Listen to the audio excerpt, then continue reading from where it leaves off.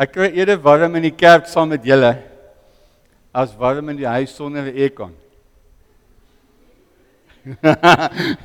Daar's van julle wat aircon by die huis het wat sê, ooh. Man, is lekker. Jy weet dat daar's mense, baie ryk mense wat betaal om in 'n sonna te gaan sit om te sweet. Ons kry dit verniet.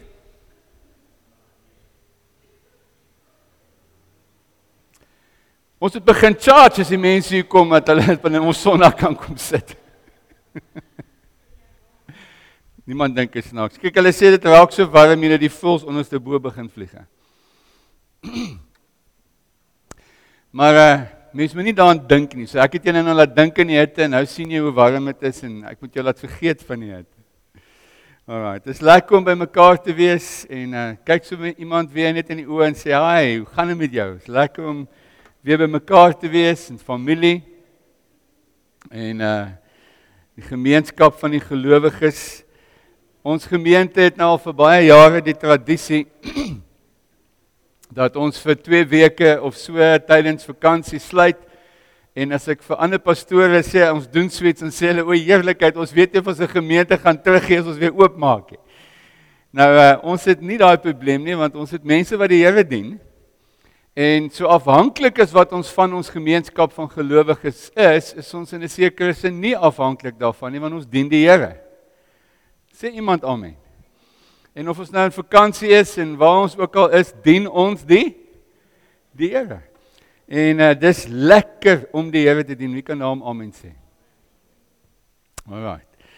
Nou ek wil 'n moeilike tema hier in die begin van die jaar. As julle geïnspireerd wil wees, moet julle laas Sondag se preek luister. Dis nou die 2de Sondag. Nou, as jy so 'n bietjie jouself regmaak vir die jaar, en Chantal sal daarmee met julle begin deel. My vrou sê ek's bietjie hard. Sy sal met julle in tyd daaroor begin deel oor die pad van gesondheid wat die Here met haar loop.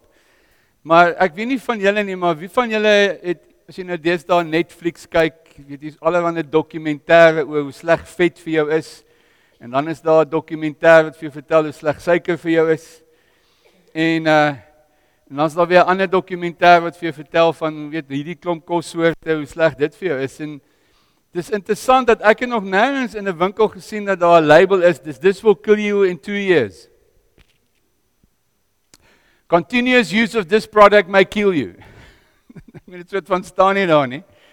En die meeste produkte wat jy in 'n winkel koop, se bemarkingsaanslag is hoe goed dit vir jou is, hoe lekker dit is, hoe dit jou sal laat goed voel en hoe dit jou lewe gaan beter maak en makliker maak en so voort. Maar die waarheid is dat al hierdie produkte is nie vir ons goed nie. En dan die moeilikheid is nou films maak. Ek het nog nooit 'n film gesien nie, weet nie van julle nie, dalk miskien een, waar evil triumph over good. Het julle al so 'n fliek gesien?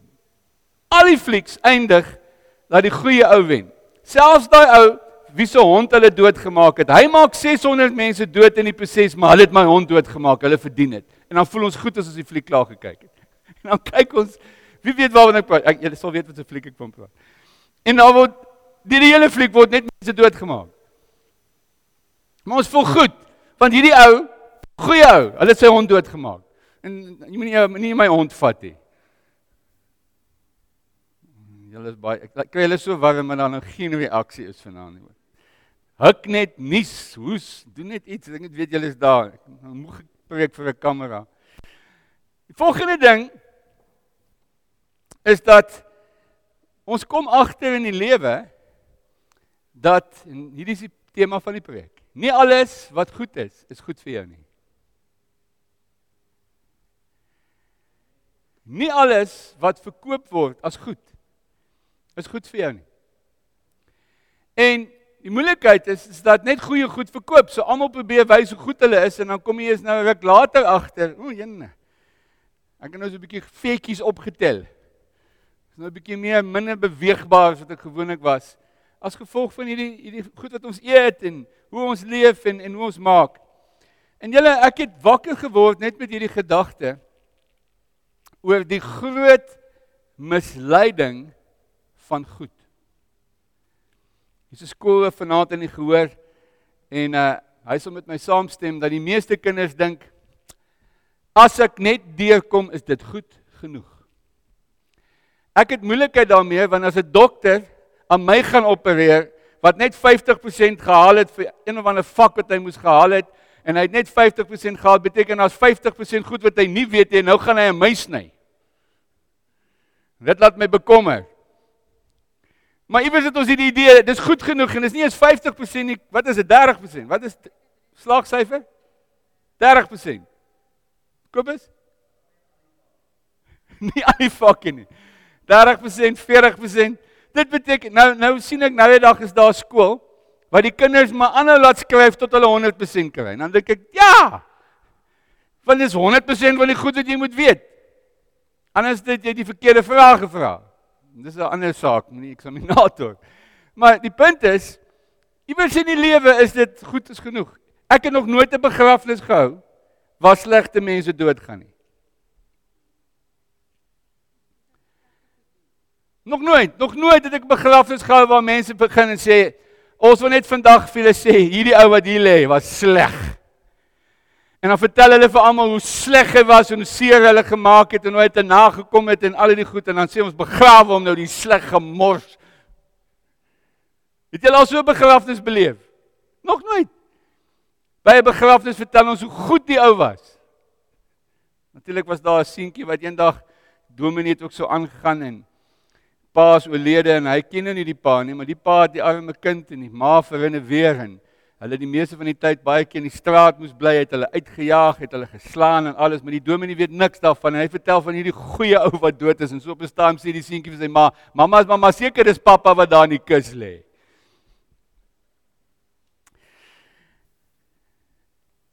Matteus 7 vers 16 sê aan hulle vrugte sal julle ken. Kry mens dan druiwe aan doringstruike of vye aan dussels? Elke goeie boom dra tog goeie vrugte, maar 'n slegte boom dra slegte vrugte. Goeie boom kan tog nie slegte vrugte dra nie en 'n slegte boom nie goeie vrugte nie. Elke boom wat nie goeie vrugte dra nie word uitgekap en in die vuur gegooi. So sal julle die vals profete dan ook aan hulle vrugte ken.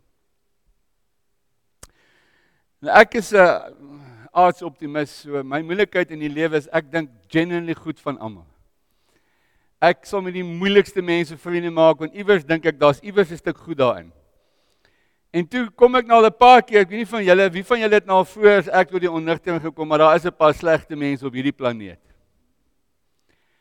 En hulle verdoesel net hulle sleg wees, want soos enige politikus sal weet, en soos enige mens wat beroemdheid nastreef, is dit jy kry nie popularity deur sleg te wees nie. Dis hoekom ewen hulle dit uitgefigure het dat jy moet goeie goed doen sodat jy aan die mense so goeie boekies kan kom. En so neem hulle self af wanneer hulle al die goeie goed doen, want hulle weet goed verkoop. Maar nie almal is goed nie. Nog 'n skrif wat my kernskrif is vir vanaand se preek is Markus 10 vers 18. Ja, is 'n vet of 'n ding. Korte sakdoek nie, 'n korte handdoek. Maar anyway. Markus 10 vers 18. Nou hier's 'n baie goeie ou. En hy's genuinely 'n goeie ou. Hy's vermoënd, hy's suksesvol, hy's wetsgehoorsaam, hy het aansien en hy doen al die regte goed selfs om voor Jesus neer te val op sy knieë. Dis 'n nederige man hierdie. En dan vir die Here te sê, goeie leermeester. Wat moet ek doen? So nederig.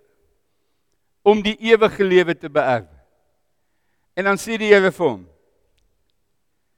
moet my nie goed noem nie, want daar's net een wat goed is en dis God.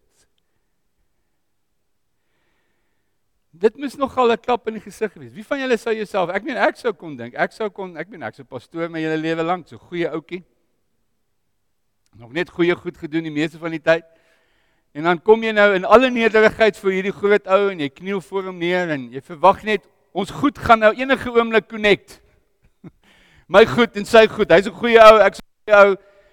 En dan hierdie ontnigterende antwoord. Daar's net een wat goed is en dis God. So highlight dit iewers gou-gou. NB, omkring, skryf die datum daarby en sê vir jouself, dit moet ek nooit vergeet nie. Mense, hoor vir my vanaand. Daar is nie 'n goed in hierdie lewe, dankie lief, sonder God nie. Daar's nie 'n goed wat 'n mens kan doen sonder God nie. Gaan lees die geskiedenis. Daar's soveel mense wat op 'n stadium gedink het hulle doen goed, wat regtig gedink het hulle goed, en ons kyk aan die geskiedenis en ons sien die skade wat hulle gebring het. Hitler het met 'n Bybel in sy arm in sy hand gestaan, so 'n stikkende Bybel, en sê hy, kyk hierdie Bybel. Ek het die fisiese video gesien waar hy dit doen. En dan in sy preek gestem, dan sê hy vir hulle hoe hy hierdie Bybel lees en hoe hy hierdie Bybel waar maak. Hierdie boek gaan hy nou demonstreer deur die slegte mense. Moet geoordeel word en moet aangespreek word, want vir te lank heers slegte mense. En maak onskuldige mense seer. En hy genuinely geglo hy doen 'n goeie ding. Ek onthou ek het 'n boek gelees van Mugabe, Interview with Mugabe. En in hierdie En dis 'n dik boek en ek wil graag hierdie boek lees en ek wil verstaan hierdie vrou het 7 jaar gevat om 'n afspraak met Mugabe te kry. En daar's 'n lang precursor in die boek waar sy konteks gee en verduidelik en hoe sy gesukkel het en uiteindelik kry sy die afspraak en die laaste 3 hoofstukke van die boek handel oor die fisiese dialoog wat sy in 3 of 4 gesprekke met Mugabe gehad het. En die storie is dat hy glo waaragtig dat hy is die verlosser van Zimbabwe. Hy het vir Zimbabwe letterkunde gebring, hy wou hulle oplig, hy is die vader van die mense, hy bedoel, in sy beste wil hy onthou word vir die goed wat hy vir die mensdom gedoen het. En dan sê sy vir hom, sir, weet jy dat jou mense honger? Die meeste van jou mense het uit jou land uitgevlug. Mense, luister vir my. Hier's 'n wêreld om ons wat dink hulle doen goed, maar hulle het nie die Here nie. En as jou goedheid nie in die Here gegrondves, gebore, gewortel en uit hom uitkom nie, sê ek vandag vir jou, is daar moeilikheid met jou goed. Want jou goed is kortstondig. Jou goed is bolangs. Dis nie diepte nie. Nou verder sê Jeremia die volgende, en ek wil kyk of julle met my saamstem. Dis nou weer 'n ander dimensie van hierdie boodskap oor goed. Jeremia sê dit, gee tog ag op my Here, hoor wat sê my vyande, goed word tog nie met kwaad vergeld nie, maar hulle grawe 'n gat vir my om in te val.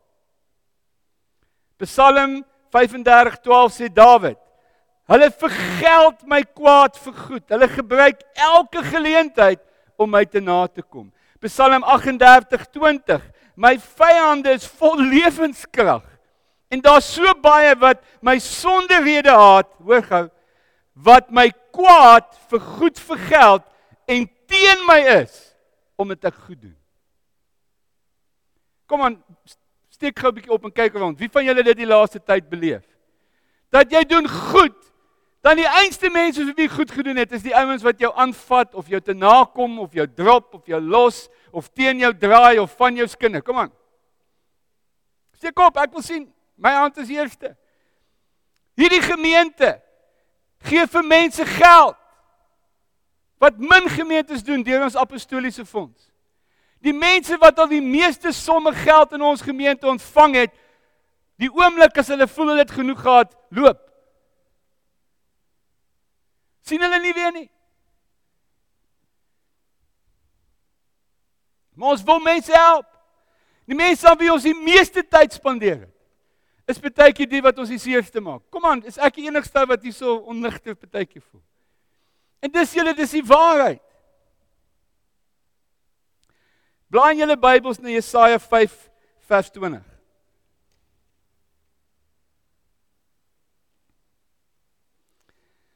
En hierdie seker jy moet hom highlight, jy moet hom op jou foon save, jy moet hom dalk iewers in die muur vasplak, jy moet hom so 'n paar keer in die oë kyk, want dis die huidige toestand van die wêreld op die oomblik.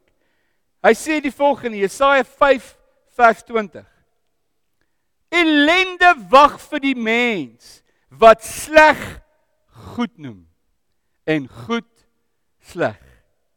Wat van duisternis lig maak en van lig duisternis. Wat bitter soet noem en soet bitter.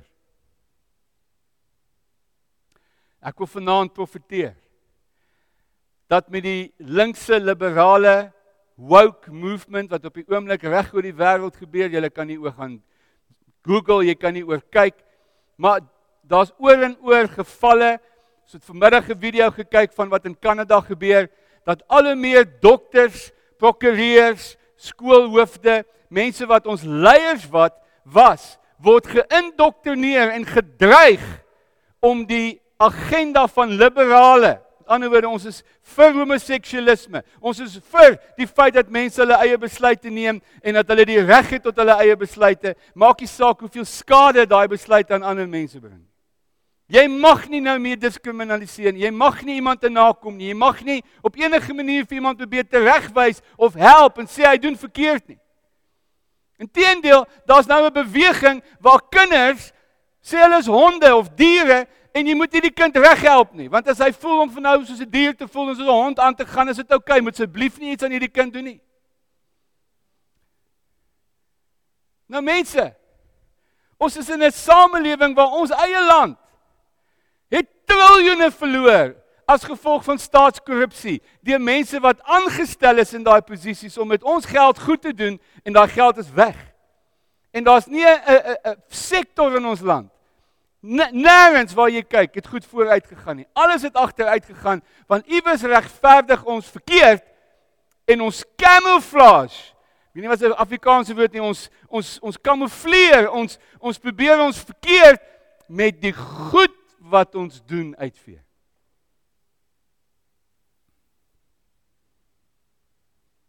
Dis asof ons dink, dalk sal mense nie sien die boosheid wat ek doen as ek net vir hulle kan wys hoe goed ek is en kyk hoe mooi ek aangetrek en ek ry dan 'n goeie kar en ek doen dan goeie goed en ek maak so vir die arme mense.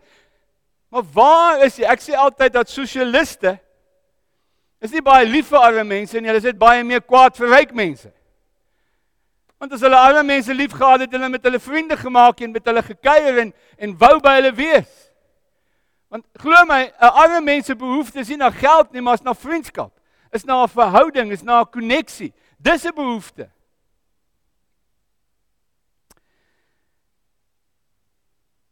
Nou kom ons gaan nog een voorbeeld. Matteus 16 vers 23. Nou as jy dink vanaand, oei, Jan, hoe ek die nuwe jaar wil begin nie. Maar wie van julle weet dat ons wil met waarheid in die nuwe jaar begin? En ons wil in waarheid loop, ons wil in waarheid handel, want dit is in waarheid waar daar vrug is. Nou hier is Petrus, en dit is nog 'n vorm van goed. Petrus dink, hy wil vir die Here teregwys. Is nou net dat hy gedink het hy kon. Wat 'n tipe grootheidswaan moes jy nie gehad het dat hy vir Jesus 'n bietjie in die arm trek en sê, Here, ek moet net gou vir jou sê, dit gaan nie gebeur nie. Dit wat jy nou praat, hierdie lyding en kruis en sterf en doodgaan, nee, hier's 'n toekoms vir jou, weet, ons gaan nog baie dinge doen. En dan lees dit, hier sê hy in Matteus 16:23, moenie in my pad staan nie, Satan. Jy's vir my 'n struikelblok, want jy dink nie aan wat God wil hê nie, maar aan wat die mense wil hê. Ek onthou jare terug, ek weet nie waar dit nou staan, iemand kan dit soek, dink nou daaraan, maar ek was 'n tiener, 15, 16 jaar oud, toe hoor ek 'n pastoor wat ouens so lekker preek stem, sê, daar is 'n weg wat vir 'n mens reg lyk, maar die einde daarvan is die dood. En hy het dit seker 50 keer gesê, en daai woorde, het by my gebly en vandag wil ek vir julle sê, hy het dit dalk nou geskree, maar daar's 'n stuk erns dat daar's 'n weg wat vir sekere mense reg lyk. Goed lyk, maar is nie God se goed nie. Nie alles wat goed is goed vir jou nie. Nou, ons moet so 'n bietjie dieper delf oor waar het hierdie goed besigheid verkeerd geloop. En ons gaan hom by die begin vat. Reg. Hierdie was net die inleiding. Wie wil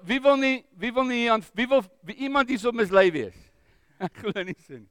Ons soek die waarheid en ons soek en die punt wat ek nou gaan probeer verduidelik is hoe maklik ons verlei kan raak en wat ons kan doen om dit te kan uitsien of te kan kyk en sober en nugter te wees om nie uitgevang te word. Nou kom ons kyk, Genesis 3 is die verhaal van Eva, Adam en Eva wat mislei word. Nou hier's 'n boekie oor geskryf.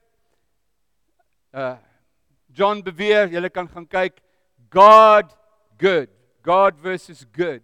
En hy preek oor die eense tema. Die hele boek handel daaroor. En hy vertel 'n verhaal wanneer hy sy boek begin en hy sê hy was op 'n stadium op 'n vlug pad Swede toe en van Amerika af Swede is 'n lang uur vlug oor nag. En die volgende oggend toe hy in Swede aankom, is daar 'n besoeker, die man wat hom kom haal en hulle gesels en toe hulle in die motor klim sê hy vir hom, John, I don't know if you know this, but someone and a great celebrity who have had great influence over the earth has died last night while you were in flight. And I don't know if you know, but a princess, a royalty has tragically died in England, London last night. Hy sê onmiddellik, hy was so geskok en hy het van hierdie persoon gehou. Hierdie persoon was bekend, geliefd onder die samelewing, bekend vir die goed wat sy doen vir kinders wat in landmyn gevalle gesterf het. En sy het goed gedoen. Sy was bekend geweest vir hoe sy met die Jan Allerman gesels en vriendelik is en toeganklik is. Hy sê en hy so geskok deur hierdie hele insident dat hy dink maar dis onregverdig en hoekom het dit gebeur en hoekom 'n goeie persoon wat tog goed gedoen het op so 'n wrede manier sterf.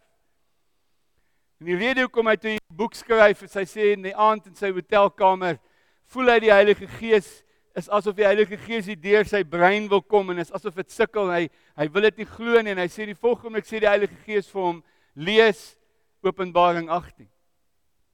Hy sê en toe hy Openbaring 18 lees hy van die groot hoer, die koningin wat soveel mense deur haar goed mislei het en waar almal in die konings en almal vir haar skatte gebring het, maar sy's immoreel en sy staan vir immoraliteit en vir wat verkeerd is. En hy sê daai aand kon hy nie slaap en na die skrif gelees het, hy sê, Here, hoe kan ek dan nou so mislei wees? Hoe is dit moontlik?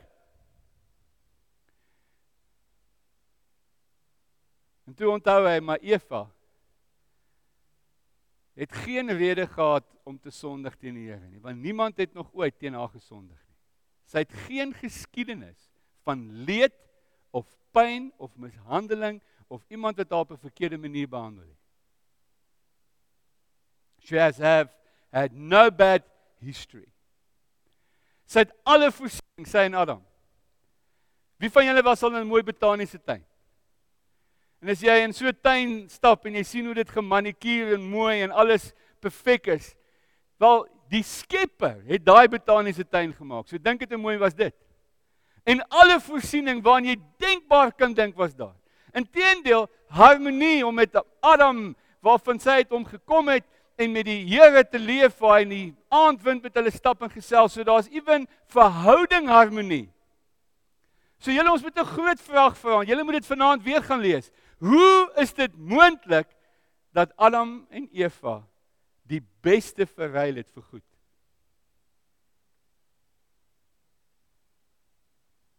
Die beste wat hulle alreeds gehad het vir goed. En die Here verloon en ongehoorsaam is. En daar's iets in die mens wat ons moet raak sien en ek wil kyk na 'n paar skrifte en ek gaan vir julle 5 punte gee wat ons nou gaan kyk. In die notas, die van julle wat wil kyk, dis op die webtuiste www.hrco.za. www.co.za, gaan kyk onder hulpbronne en preke en jy sal die notas kry. Nou wat ek gedoen het is ek het die Hebreëse woorde in die teks gaan ontleed sodat ons kan bietjie beter verstaan van wat het hier gebeur.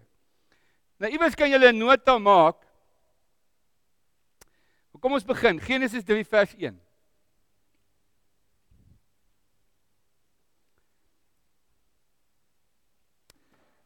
En hierdie is, jy kan dit onderstreep, weer eens highlight, weer eens sê, mag ek dit nooit vergeet nie.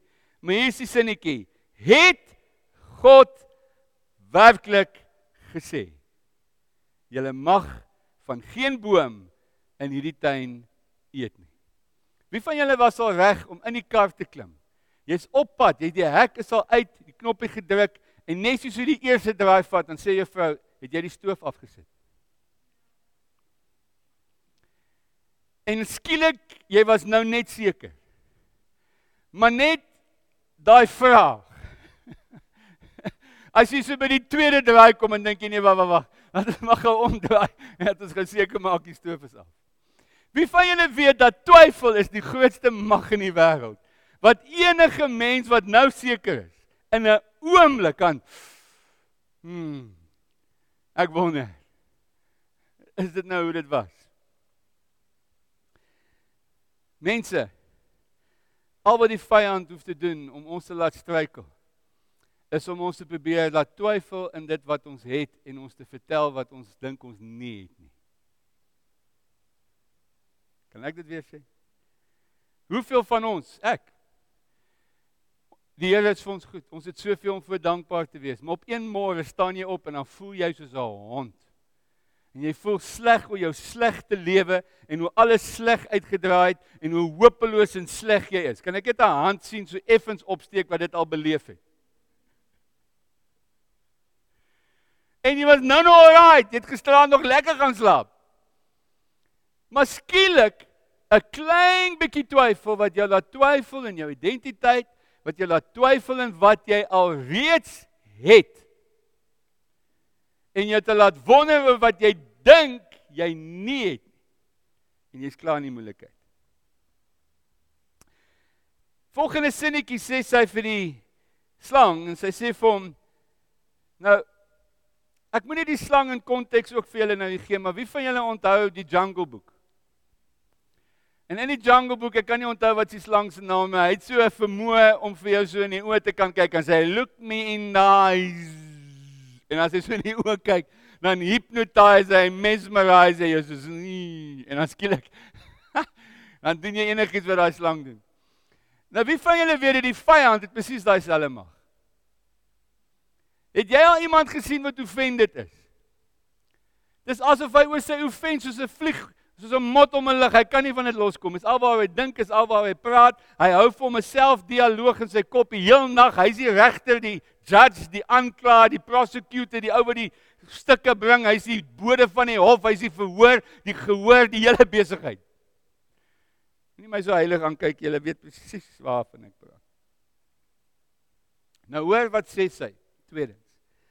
God het net gesê, ons mag nie eet van die vrugte van die boom in die middel van die tuin nie, en ons mag dit nie aanraak nie, want dan sterf ons. Dis 'n tweede probleem met hierdie sinnetjie wat ek wil hê ons moet raak sien, en dit is, ek lees kennis, maar ek lees nie van 'n oortuiging nie. Wie van julle weet, daar's baie mense wat kennis het van wat verkeerd is, maar hulle is nie oortuig oor wat verkeerd is. Is iemand hier? Luister mense, die goed waaroor jy oortuig is, sal jy nie sondig nie. Kom aan. Die goed waaroor jy conviction het, dat jy doen dit nie. As iemand met jou kom met 'n lang storie, gaan jy nie daarvoor val nie, want jy is oortuig. Hoekom? Want jy het eerstehandse oortuiging dat jy dit nie doen nie. Dis hoekom Jesus, toe hy met die disippels praat, hy sê, wat sê julle? Wat sê die mense van my? Wie sê ek? Hulle sê, sommige sê is Elia, sommige sê is die een wat sal kom.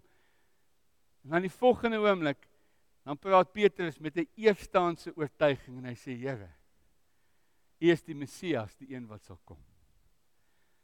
Dan sê Petrus, seun van Barjona, 'n mens het dit nie vir jou gesê nie. God het dit vir jou gesê. Mense, hoor my vanaand. Die oplossing vir misleiding is iemand wat 'n oortuiging het van wat God vir hom gesê het. Is iemand hier? Die basis dat ek het by die Here gehoor. En ek weet ek gaan 'n ark bou. Noag het die impossible gedoen, maar hy het 'n oortuiging gehad dat hy moet 'n ark bou en dat in daai tyd nie 'n boot bestaan nie. Daar was geen ander bote om mee te kan vergelyk nie, maar hy het geweet het by die Here gehoor. Derde punt is ek wil hê ons moet die woordjie goed bietjie ontleed. Nou die Hebreëse woord Tobias, jou naam beteken goed.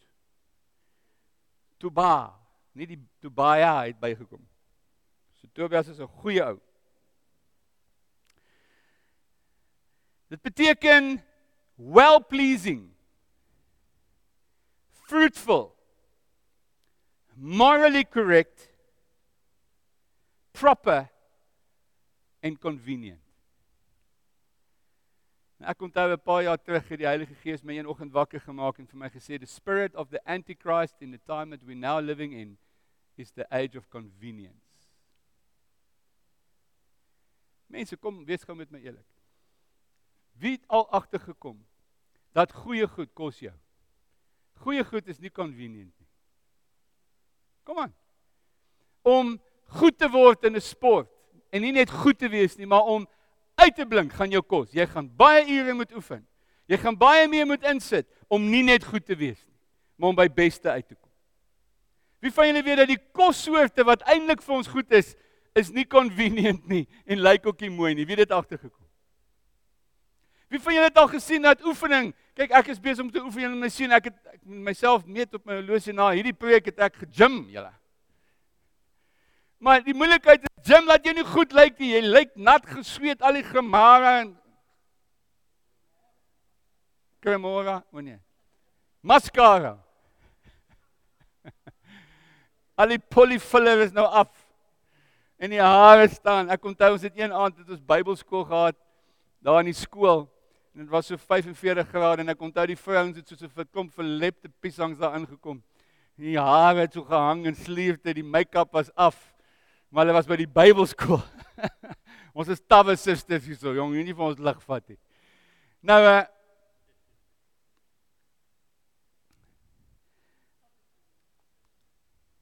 luister mooi. Hoeveel keer het ek en jy al gesettel vir goed terwyl God 'n beste vir ons gehad het? Want die goed is meer convenient. Ons praat met ons vrugteboere, sitrus. Daar's op die einde, die buitekant van daai vrug, niks verskil tussen 'n graad 3 en 'n graad 2 en 'n graad 1 vrug. Hulle proe almal dieselfde. Maar ons koop daar een wat mooi lyk. Onthou julle vir Saul, die rede hoekom die mense vir koning Saul die koning gemaak het, is dat hy was so handsome. Hy het 'n kop langer uitgestaan as al die ander mense. Hulle het toetse gedoen oor al die governors wat al ooit in Amerika governors of presidente geword het en gesê looks do matter. Feitelik 70% van al die governors is donker, lang mans met treklike glimlag en that ping smile. En dan stem die vrouens vir hom. Ek is nou by punt 4.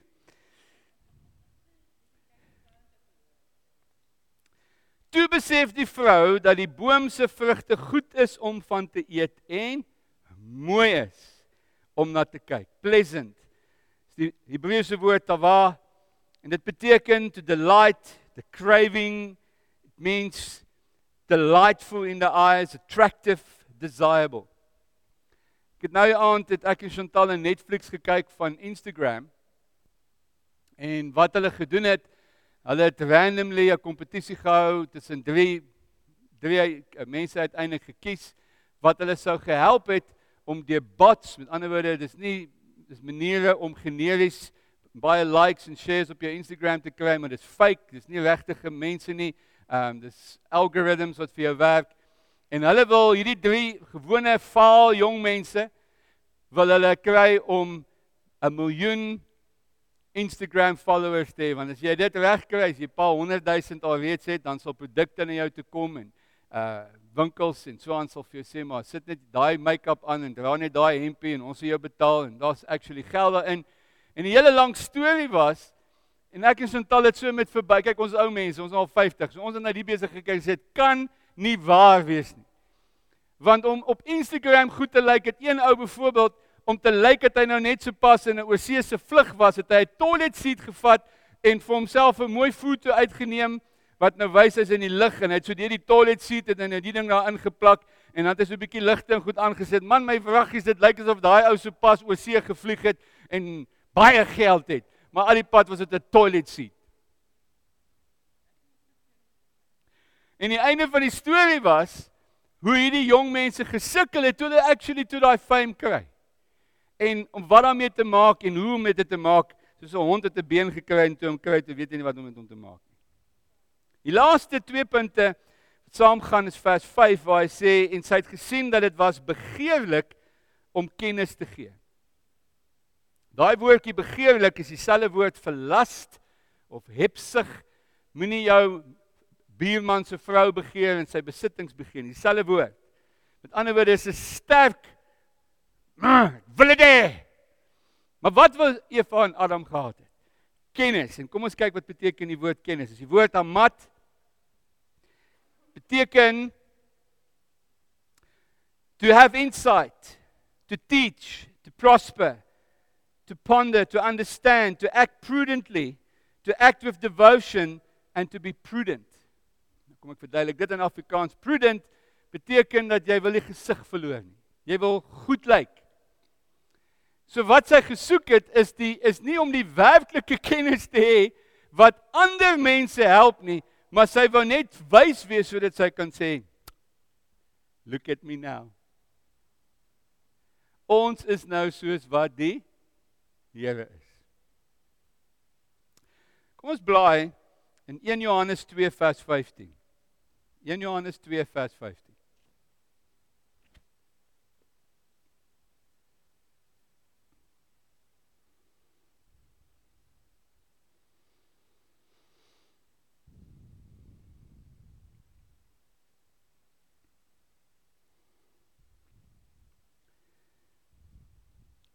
Moenie die sondige wêreld en die dinge van hierdie wêreld lief hê nie. As iemand die wêreld liefhet, is die Vader se liefde nie in hom nie. Die wêreldse dinge, alles wat die sondige mens begeer, alles wat sy oë sien en begeer, al sy gesteldheid om te besit, kom nie van die Vader nie, maar is uit die wêreld. En die wêreld met al sy verleidelike dinge gaan verby, maar wie die wil van God doen, bly ewig lewe. Kan iemand asseblief amen sê? Dis wie ons wil wees.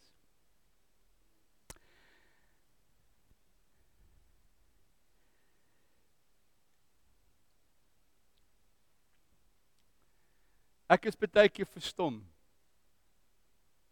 hoe mense wat in die kerk groot geword het, universiteit toe gaan, en dan draaie loop, by goed betrokke raak, ingesluk word in die stroom van dit wat die wêreld wil hê. En dan sal ek vra, nou wat het gebeur? En ek wil vandag vir julle 'n laaste basispunt gee oor hoekom ons mislei word met goed. Is julle reg hiervoor? Ons ken nie die woord nie.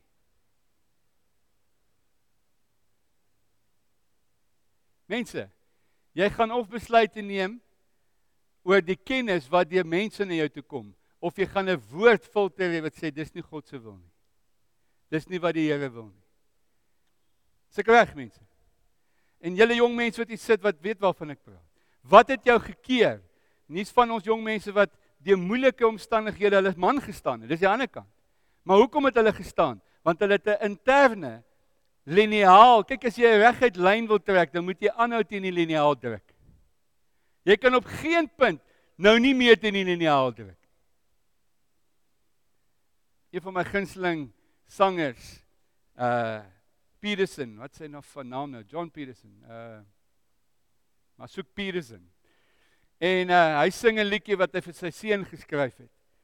Waar hy vir hom sê, my son, do not forget what you have learned when you were young. Do not forget the scriptures and the foundations that were laid when you were young. Do not turn from the right that you've learned when you were young. Hold it. Hou dit vas. Kom aan, wie kan met my sê amen? En julle, dis nie so moeilik nie. Want, is julle reg hiervoor? Goeie goed hou. Seker reg. 'n Kar wat nie net goed gebou is nie, maar wat perfek gebou is. Wat gemaak is om die beste produkte met die beste vakmanskap hou langer. Seker reg. Klere wat met die beste tegnologie en skill gemaak is, hou langer. Daai Pep Store hemp. Nou nie alles in Pep Store nie. Ek mag nie gesê Pep Store. Maar daai goedkoop hemp wat jy iewers gekoop het. Daai hemp wat jy vir R30 gekoop het, jy kan hom net 3 keer beach toe aantrek en dan sy in Vlaarde. Weet julle wat? Dat God so goed hou. Kom aan, wie kan saam met my amen sê? Om goed op God se manier te doen, mense, het langdurige geslag na geslag effek. Dit het nog nooit verander nie. Die groot ding is, ons moet nie settle vir goed nie. Ons moet settle vir reg. Skryf dit iewers neer. Ons dien nie 'n goeie gees nie. Nêrens word God die naam Heilige Gees genoem is 'n good spirit nie. Ek kom partykeer as ek met New Agers praat, dan sal hulle sê, I feel the good vibes. Oh, can't you feel it? There's a good spirit here, my friend. God is not a good spirit, he's a Holy Spirit. Amen. Hy's 'n Heilige Gees. En wanneer jy in sy teenwoordigheid is, dan voel jy naak en wil jy al daai geheime goeders wat jy so deur jou goedheid probeer camouflage het, kom skielik aan die lig. Wie weet waarvan ek praat. En jy's nie bang om dit juis vir die Here te bring en te sê, Here, kom was my, maak my 'n nuwe mens nie. Sê amen. Jy weet, die Here restoreer altyd beter. Die tweede weergawe van restaurasie is nie 'n gekamouflage. Wie van julle as jy nou 'n ou ding reggemaak het met putty en jy het hom nou so dan sê dan nie soos wat die nuwe een was nie. Maar wanneer die Here restoreer, wie kan met my amen sê? Dan restoreer die Here jou beter as die oorspronklike. Die Here maak van jou 'n nuwe mens. Daarom sê hy, julle het nie nodig om goeie goed te doen om gered te word, nee, julle moet weergebore word. Daai slegte boom moet in die Here kom en die Here God verander van hom en hy maak van hom 'n goeie boom wat goeie vrugte dra. Sê amen. Nou, terwyl ons in 2023 ingaan. Note to self. Die van julle wat neerskryf. Wat daarvan as ons in die volgende week so 'n bietjie al die dinge waarmee ek en jy besig is.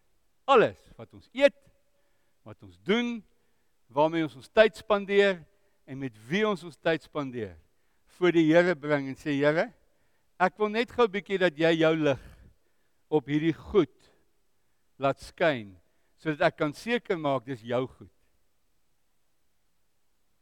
Wie saam met my?